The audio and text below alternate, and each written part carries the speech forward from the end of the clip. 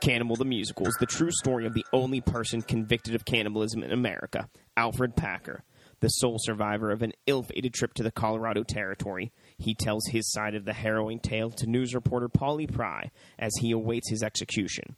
And his story goes like this. While searching for gold and love in the Colorado Territory, he and his companions lost their way and resorted to unthinkable horrors, including toe-tapping songs. Packer and his 5 wacky mining buddies sing and dance their ways into your heart, and then take a bite out of it. Cannibal the Musical is Oklahoma's blood-sucking freaks, brought to you by the Troma team and Trey Parker, the Rogers and Hammerstein of horror. I'm Corey. And I'm Paul. And we are the B-Movie Bros. Here review B-movies to the best of our ability. Sometimes we get off topic, but randomness is a gift. As we continue our journey through Musical Month, we bring you the 1993 musical, Cannibal the Musical. You heard what the back of the DVD case had to say about it. We're going to dive right into the shit with our technical difficulties, top and bottom 3 of this movie. Should we start with top or bottom this week? Let's start with the top this week. Well, for me, number 3 was the Samurai Indians. You know, they're traveling through the mountains in Colorado, and they come across the, Indian tribe that The Nihonjin. They are Indians, and they just keep asking them, well, what tribe? You don't believe we are Indians? And I like them. They're funny. They got fucking teepees that are made out of Japanese flags and samurai swords, and they got Japanese names and shit. For number 2, there's a scene where Alfred Packer has to kill Bill, one of the other people in the party. Kill Bill. And he kills him like 4 times. He throws a cleaver into his face. He shoots him. He stabs him in the eye with a sharp, pointy stick. And then he hits him with a pickaxe.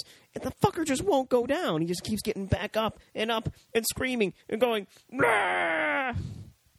I think it's hilarious. Number 1, the word and usage of spadoinkle.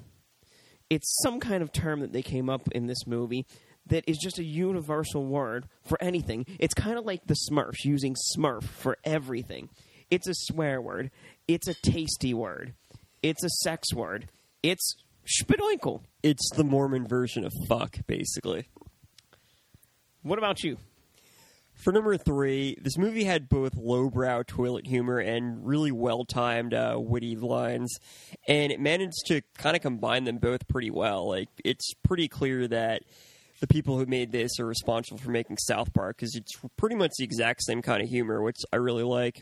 And all the voices from South Park. Well, yeah, that too. For number 2, I liked all the songs in the movie.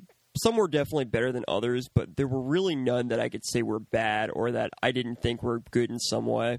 And for number 1, the main cast of characters all played well off each other. They all had really conflicting personalities, but it really made for some great dialogue and scenes.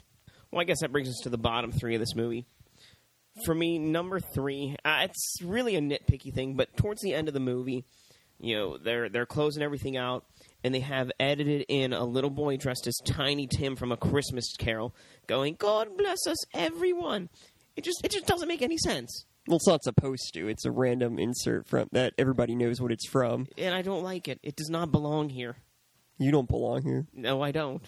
Number 2, they interlude some kind of love story into this movie between Paulie Pry and Alfred Packer. It's just so forced, so contrived, and I just don't care. Why are you forcing this love in here? She's a reporter.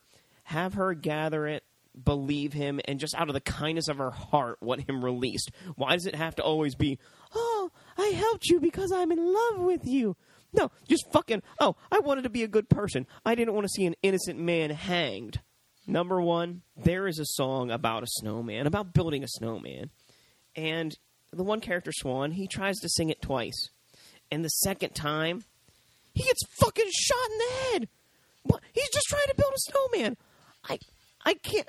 I love building snowmen. If every time I got shot in the head when I'm building a snowman, I'd be dead.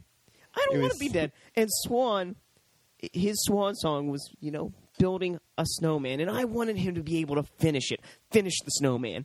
finish the song. He deserved to get shot for doing the same song twice. Are they really going to make us listen to the same song in a musical twice? Of course not. Well, it's better they shot him in the head. They didn't shoot Polly for stealing Trey Parker's song later in the movie when she sang about being on top of him after he was talking about being on top of a horse. Yeah, then Bill came out of nowhere to, try to kill them, so that stopped it. Maybe he shot her in the head. Maybe. I hope he did. All right, for me, number 3, some of the scenes just went on too long and weren't funny. In particular, the scene where Alfred's continuously fighting Bill. I know you liked it, but I thought it was stupid after a while. It's like, I get it. He's taking forever to die. Ha ha ha. It's so funny. Then there's a scene where there's a bar fight, and then Alfred goes from one person getting attacked by one person to another. And it started out funny, but it just went on too long. For number 2, I didn't really see the point in having the trappers. They didn't really add much to the movie. Yeah, they were antagonists to the main characters, but they didn't really do anything except act like dicks. And I think that the movie could have been fine without them. I didn't dislike them, but they just seemed kind of pointless overall. And for number 3, I kind of agree with you that the love story plot between Alfred and Polly was kind of forced. I think it was definitely supposed to be unrealistic. It's one of those things where there's no actual reason why she would have fallen in love with him, and it was meant to be kind of funny, but that joke's been done so many times that I didn't find it all that funny. Since it is musical month, let's just go one step further here and do what we think is the best and worst song of this movie. I thought the best song in this movie was Spadoinkle. It was the main theme of the movie and also the first song that played. And I really thought it kind of set up the silly, kind of non-serious atmosphere of the movie. It was, at least I thought, the catchiest song in the whole movie. And it actually made its way into South Park years later. After the end credits of South Park, you'll hear the beginning of Spadoinkle, and I thought that was pretty cool. For me, I think although Spadoinkle is the catchiest song and it's the most reusable one, I actually think that Hang the Bastard, the final song in the movie, is the best portrayed. Just because of the choreographed dance that goes with it, it's got so much more going on and so many people participating in it to make it work. I just think that's the best one in the movie. As far as worst song goes, I have to give it to Polly's song, her little love ballad to Alfred where she's on the steps. Yeah, I picked the exact same one. I didn't think it was bad. I just said it was the least catchy, and it kind of felt out of place. I don't remember really any of the lines in that one. Whereas everything else in this movie was kind of upbeat and energetic, Polly's song was just a very traditional singy song. It wasn't, there was no energy behind it. Nothing happened. It was just her standing on the stairs singing. Even Alfred's love ballad to his horse Leanne, there was a montage of flashbacks of him growing up with his horse. So at least you had other visuals going on. Polly's song, you had none of that. Yeah, it was pretty boring compared to the rest of the movie. I still don't think it was a bad song. I just think compared wise, it was just not nearly as good. We didn't really mention it, but there is some dialogue in this movie. So let's have ourselves a good old fashioned quote war. You're doomed, doomed, doomed. Who are you, assholes? We're not afraid of anything. We have Jesus on our side. Excuse me, I've been looking at our situation, and I've come to the conclusion that we're all completely fucked. Has anyone else realized that?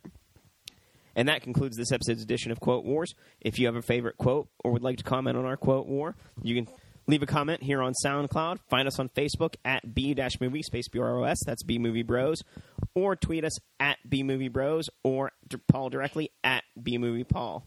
Now it's time to give our final take on the movie, where we'll give this movie a score on our shot scale. Remember, our shot scale is a reverse scale, 1 to 10, 1 being the best, 10 being the worst. How many shots do you need to get through this movie? Paul? I gave this movie a 2 out of 10. I gave it a 2 out of 10 as well. How come you did? Cannibal the Musical is the best musical about cannibalism that has ever been made. It manages to be funny from start to finish.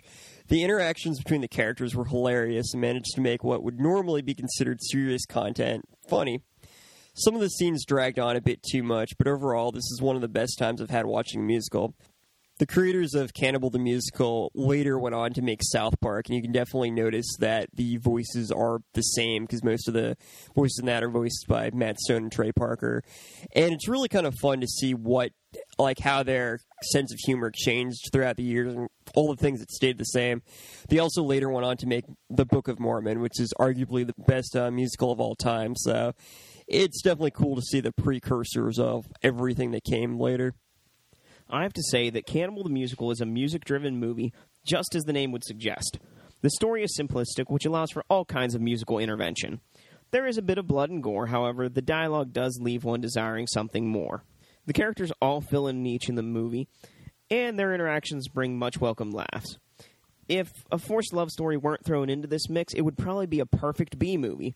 But alas, love plays a pretty unbelievable role in it, and as such, it gains a point or shot. Now, we know not everyone likes the same kind of shit that we do, so we like to give every B-movie we review an A-movie companion and tell you why this B-movie is the same exact movie as this A-movie, a movie of higher class and standard.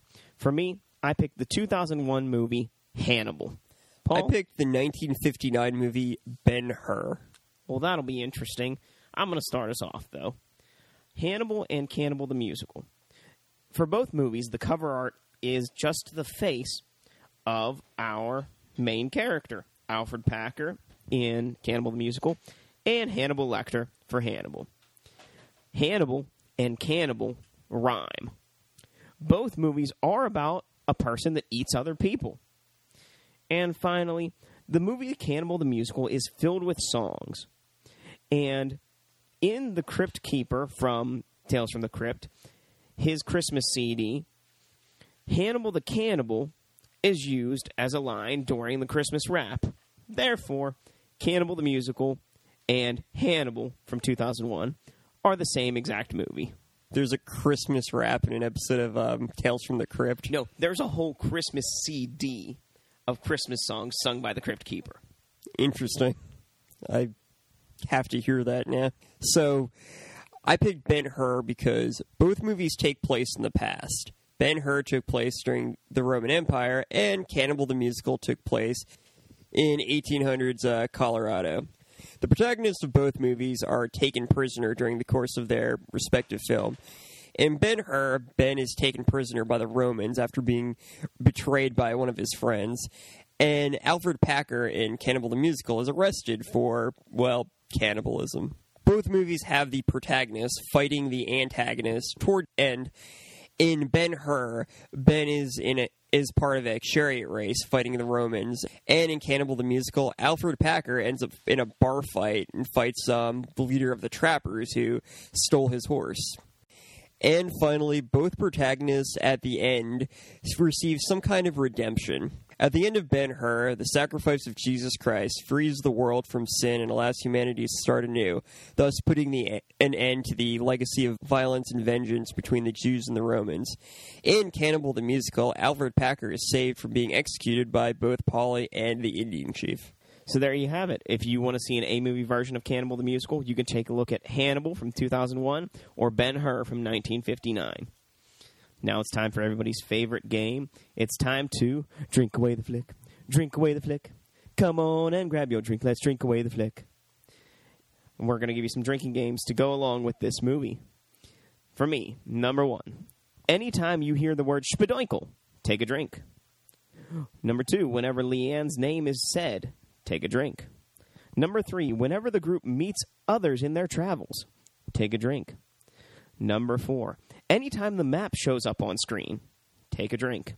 And number 5, of course, because it's musical month, every time a new song starts, take a drink.